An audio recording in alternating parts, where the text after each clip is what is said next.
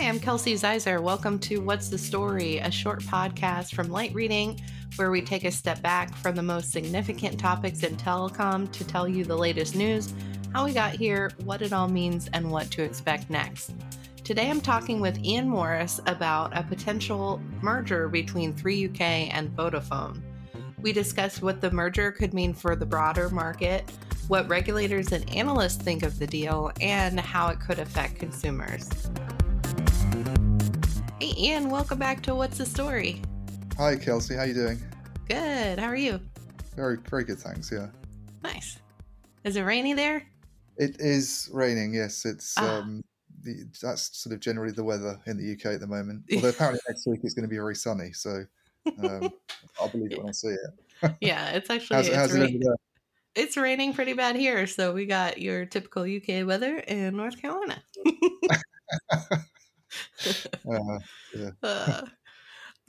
So you had some updates on Vodafone and Three potential merger there.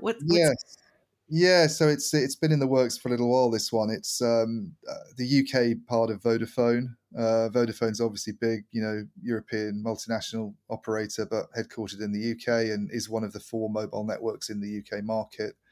And Three's been there for a long time since the days of 3G, which is where it gets its name from, and is the smallest player. Has never had more than about 10% of the market, I think, and has always kind of struggled a bit really to build traction. It's not one of these new entrants that's come along and sort of set the world on fire like Reliance Jio in India or whatever. But so. Yeah, they've had a sort of merger plan in the works for a few months now. I think there were rumours going on back even last year, perhaps, and then they confirmed the talks. And they've not actually said exactly how a deal would work. I don't think in terms of the financial elements of it and some of those details. But it's clear they want to merge, and it's got to the point where it's being looked at by the regulator, whether it would be kind of a threat to competition and bad for consumers and all that sort of thing. And then the government sort of weighed in this week, which is why it got some coverage from myself and Scott Biceno at telecoms.com, our sister site as well. Both sort of took a similar angle, actually. I just thought it was kind of weird that the government wrote this paper about the wireless market generally and felt the need to comment on the likelihood of this merger and made some comments in it about it's clear that two of the operators in the market aren't covering their cost of capital and are struggling, and had this chart there to show that, which it got from Ofcom, which it shouldn't really be doing, I don't think. I mean, it's supposed to be quite independent and stay out of day-to-day decisions, but you look at it doing that, and you hear some of the chatter on the grapevine. I'm sort of aware of analysts talking about this and things going on behind the scenes, and I think it's a lot.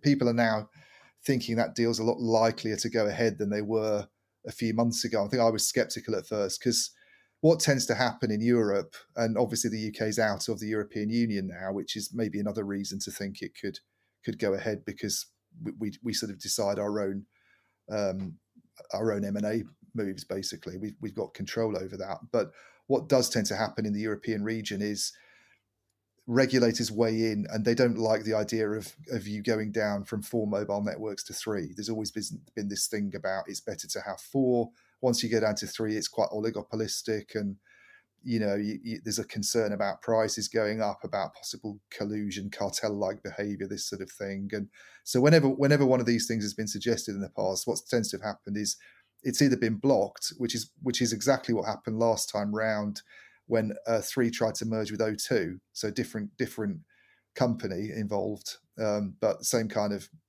arrangement, and it got shot down. This is back in the days when the UK was still in the EU, and the European Commission basically said no, it's kind of it's a threat to competition. It's not a good thing.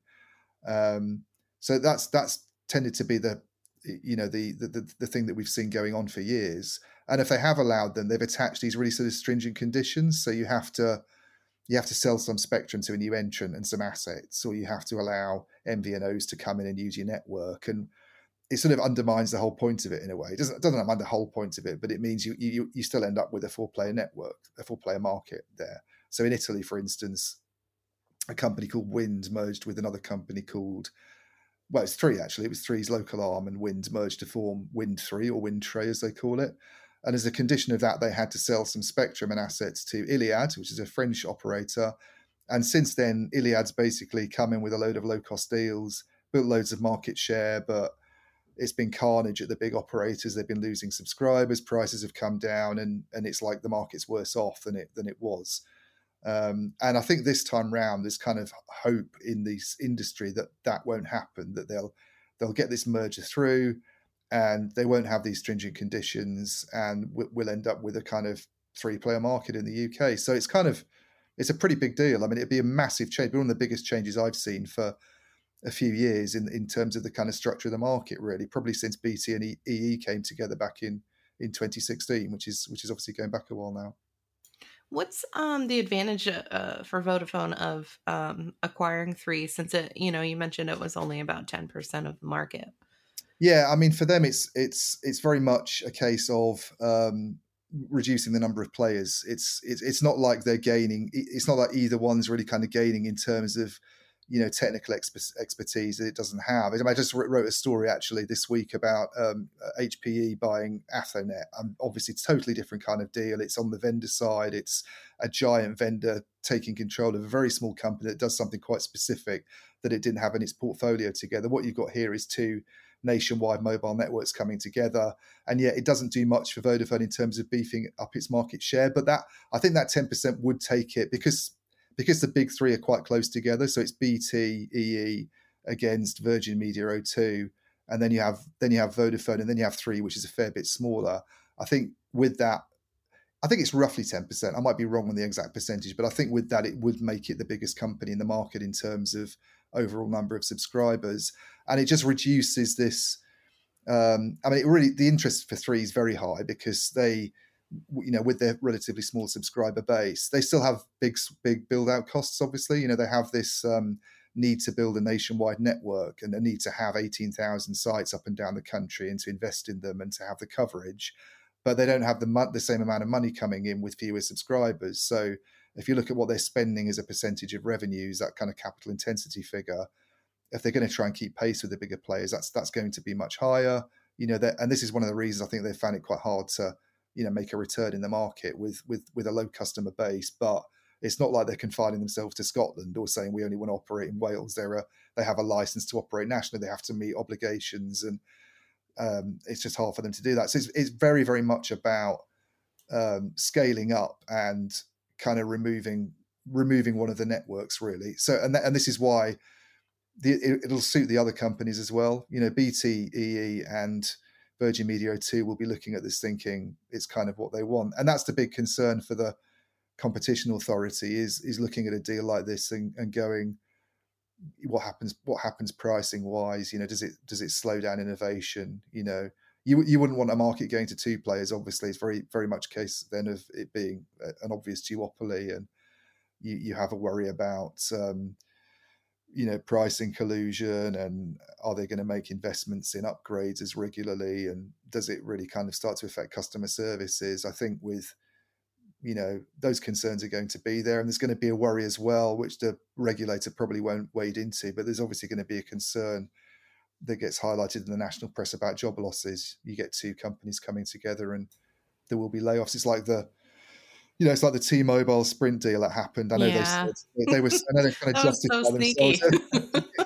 Yeah, I mean, I saw Mike Dano's coverage early this week about them sort of saying, "Oh no, we do employ more people than than the two separate companies would," because what we meant was what the number they'd employ in the future, which is just ridiculous because nobody knows what that would have been. So you could pluck any figure out of the air and say that you've met you've met your promises on that front. But yeah, it will be a worry at a time when the economy's not doing great in the UK. I think we're the worst performing out of all the sort of G7 countries or whatever, and inflation's pretty high. There's concern about jobs over here, so it won't be a kind of popular move. It'll be written about by the national newspapers as something that threatens jobs and is going to be bad for consumers. And they've just pushed through really big price rises as well. That's the other thing in the UK. The operators have this very bizarre formula for annual price increases, which is the rate of inflation plus 3.9%, and they all have exactly the same formula, which is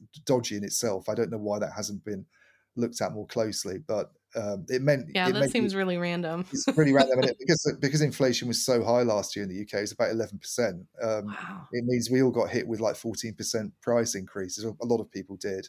If you're paying, if you're paying sort of 50, £60 a month, or and it applied to your broadband services as well, it's quite a big Hmm. increase. It's not the same as the energy side of things, which is even worse, but it's the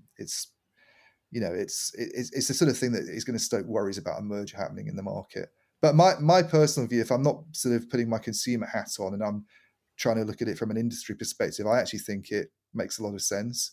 I'm less convinced by this. We need to have four players in the market, and the reason for that is, if you talk to the bank analysts and you look at the kind of reports they produce on this, and they crunch all the numbers, and it's clear that there are quite a few players in Europe that don't. They have these two metrics: one's weighted average cost of capital, and one's return on capital employed. And if your return on capital employed is below your weighted average cost of capital, then you've kind of got a long-term problem. The worry is, and I think even Ofcom raised this in the paper it wrote about the shape of the market and the deal, that there's a danger that if that carries on for a long time, you won't get investments happening anyway.